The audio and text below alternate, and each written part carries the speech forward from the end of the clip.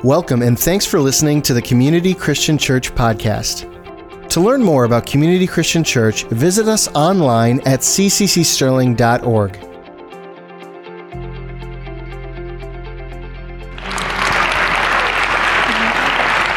Good morning.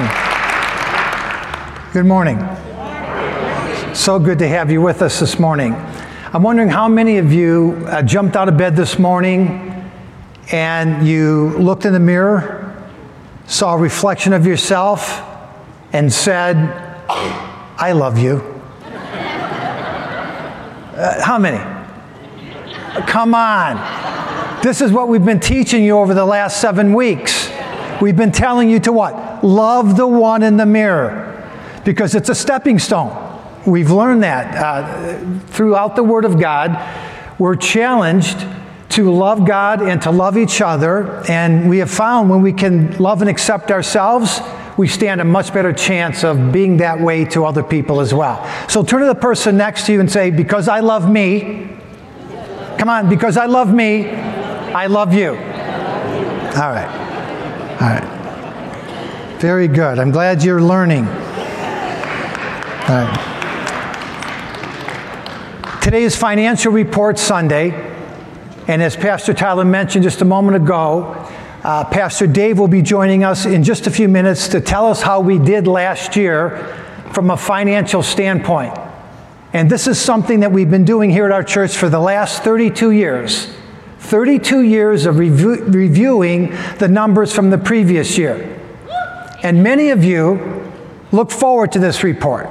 You like to see the numbers. Others of you could care less.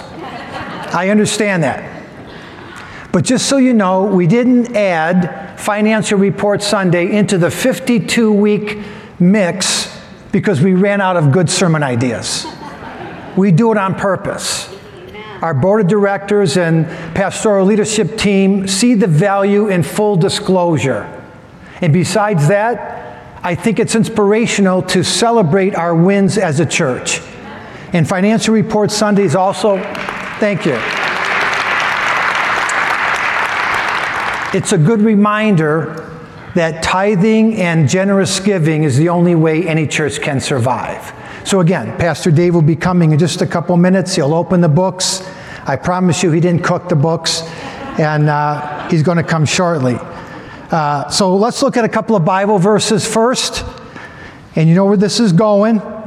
I always do this. We're going to talk a little bit about money. So if you're visiting with us for the first time and you think that churches, all they do is talk about money, I will confirm that for you today. All right. Philippians chapter 4, verse 15 and 16. This is Paul writing. He said, as you know, you Philippians were the only ones who gave me financial help when I first brought you the good news and then traveled on from Macedonia. No other church did this. Paul said, no other church offered me any financial help or assistance. Even when I was in Thessalonica, 100 miles away, you sent help more than once. One translation says you sent help or financial support again and again. All right. If you include Paul's trip to Rome, which was his final trip before he was executed, he was beheaded in Rome. If you count that trip, Paul went on 4 missionary journeys. It covered a span of some 13 years. He traveled 7,000 miles. Check it out, 7,000 miles. And the scripture teaches us he planted countless churches. Some of the more popular churches, the ones listed on the pages of Scripture, they became powerful, life-changing communities. So effective, so instrumental in the gospel message, and so compelling that Jesus would go on to comment on them himself in the book of Revelation. And when you conduct a detailed study of all of these churches, when you look in the Scripture and you read through the Bible, you will find that there were no churches any more generous, big-hearted, or benevolent than the church we just read about, the church at Philippi. Paul said, out of all the churches I gave my life to, The churches I poured in blood, sweat, and tears. The churches I planted and prayed about night and day. Those that I received persecution from, assigned pastors to lead, and even resolved some problems. Out of all of those churches, the Philippian church was the only church who cared enough about my financial needs that they rallied behind me on more than one occasion. He said, the Philippian church came to my assistance, they bailed me out of trouble, and basically saved my life. And as a church planner, Paul said, I don't think I would have survived without them.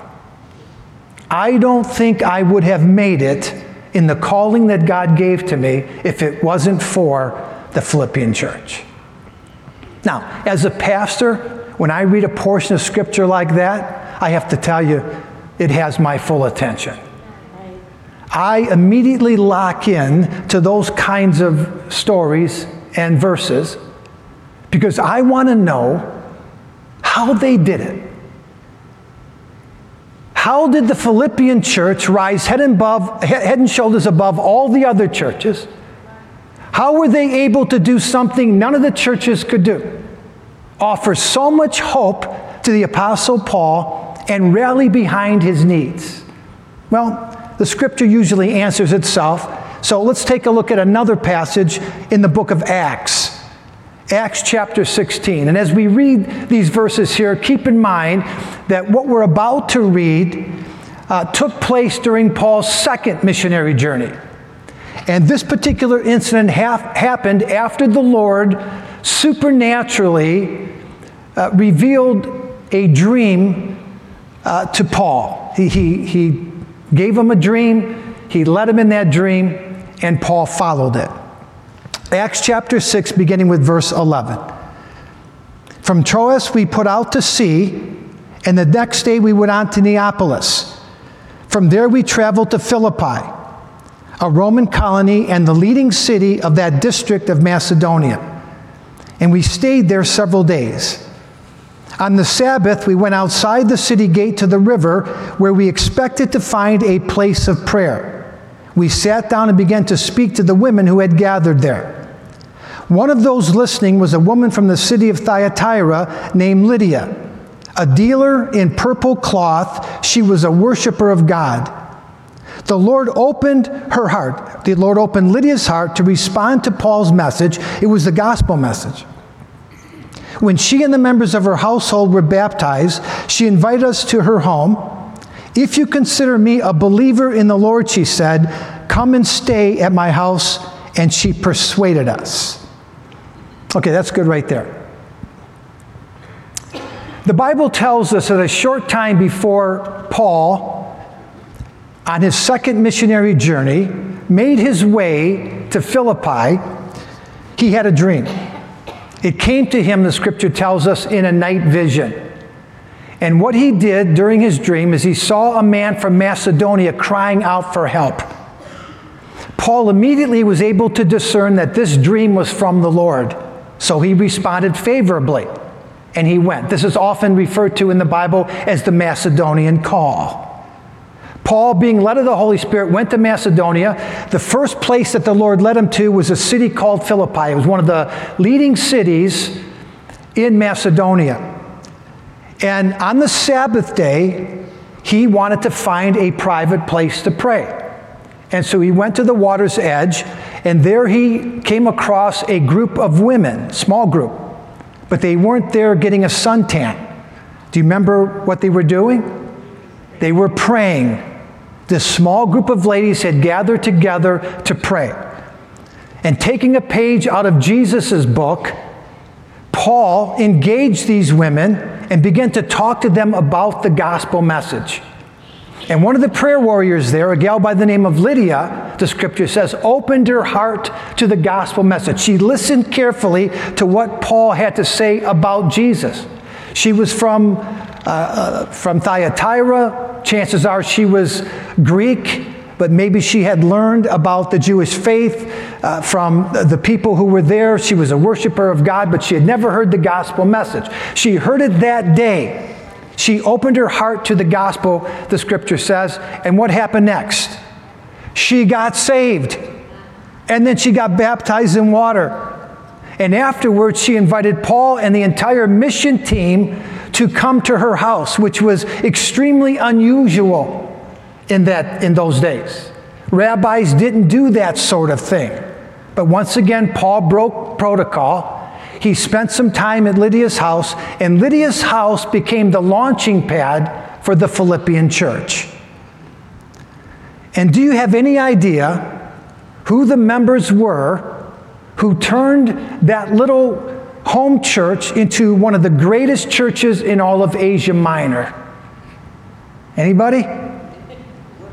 Those women. Thank you, Greg. Appreciate it.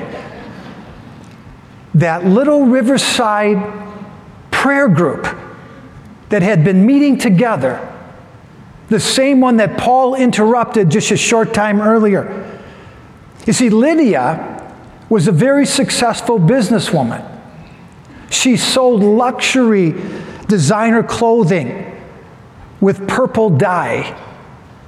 And back in those days, only the royal families and the filthy rich wore garments with dye coloring, especially purple. Most Bible scholars believe that Lydia may well have been one of the wealthiest women in the New Testament, and they suggest that she was the leader of that little prayer group. And one day she gathered all those ladies together. She encouraged them to pray. They prayed on a regular basis, and God prompted them to start a church. And what a church the Philippian church became. It was a great church. It was a powerful church, a generous church.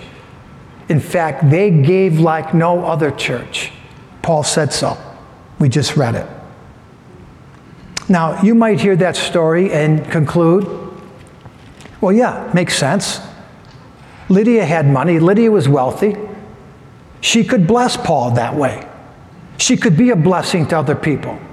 She could be generous because she had a lot of extra money. Can I tell you that's not how generosity works?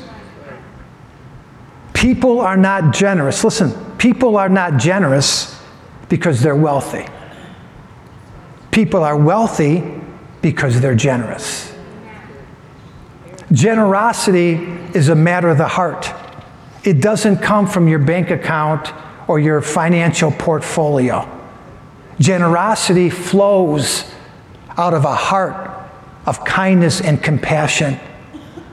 And we become generous the way the Bible describes generosity when we receive the blessing that God has to give us, when He opens the windows of heaven and pours out His blessing on us. And we are so thankful and so appreciative and so grateful for all the gifts that He gives us that without hesitation, we're willing to share those blessings with the people around us. That's true generosity. Again, it flows out of something that God does in our hearts. There's a verse of Scripture in 2 Corinthians chapter 9, verse 6. It confirms the ageless, God-given law of sowing and reaping. Here's what it says. Paul said, remember this, whoever sows sparingly will also reap sparingly. Whoever sows generously will also reap generously. Lydia was not generous because she was wealthy. Lydia was blessed because she was willing to give. She was wealthy and rich because she had generosity in her heart.